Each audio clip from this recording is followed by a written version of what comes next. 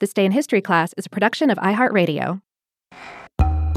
Hello, everyone. I'm Eves, and welcome to This Day in History class, a podcast that peels back a new layer of history every day.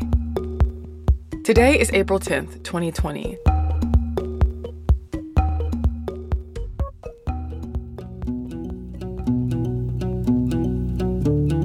The day was April 10th, 1815.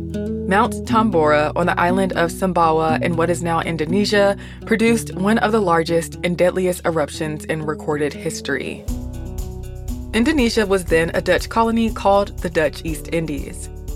Before the eruption, Mount Tambora was a stratovolcano in the northern part of Sumbawa that stood at about 14,000 feet, or 4,300 meters, tall.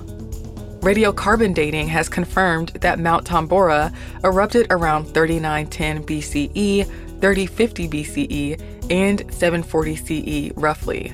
The magnitude of those eruptions is unknown. But historical records show that the volcano was highly active starting in 1812. In early April of 1815, Mount Tambora's eruption began with small tremors and pyroclastic flows. On April 10th, days after the rumbling began, the volcano's eruption became violent. 3 columns of lava shot into the air. Ash, rock, and aerosols were spewed into the atmosphere. Strong winds uprooted trees. Pumice stones rained down on nearby villages. Lava hurled into the ocean, killing wildlife and causing tsunamis. Huge fields of pumice formed and floated out to sea, posing a hazard to ships. Ash and waves destroyed people's boats and homes. The volcano ejected so much material into the atmosphere that it prevented a lot of sunlight from reaching Earth's surface. For the next several days, the area was plunged into darkness. Air temperatures dropped significantly, and ash continued to rain down in the region for weeks. The major eruptions stopped by mid-July. The top 3,000 feet of the volcano were destroyed. A caldera about 3.7 miles in diameter and 3,600 feet deep formed.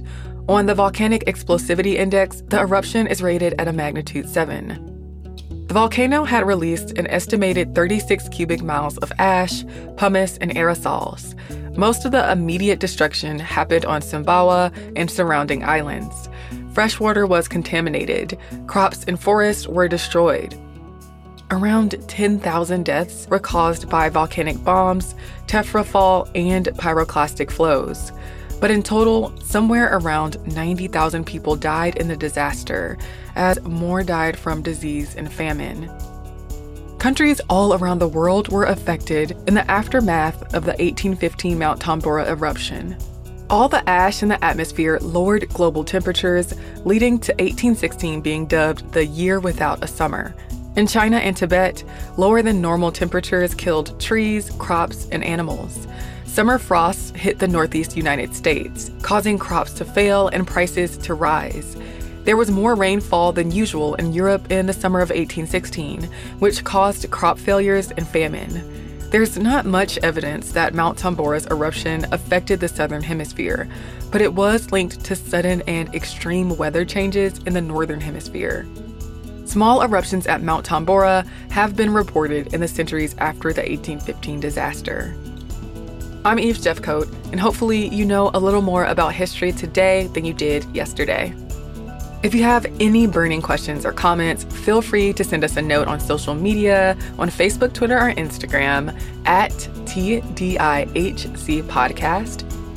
You can also send us an email at thisday@iheartmedia.com. Thanks again for listening to the show, and we'll see you tomorrow.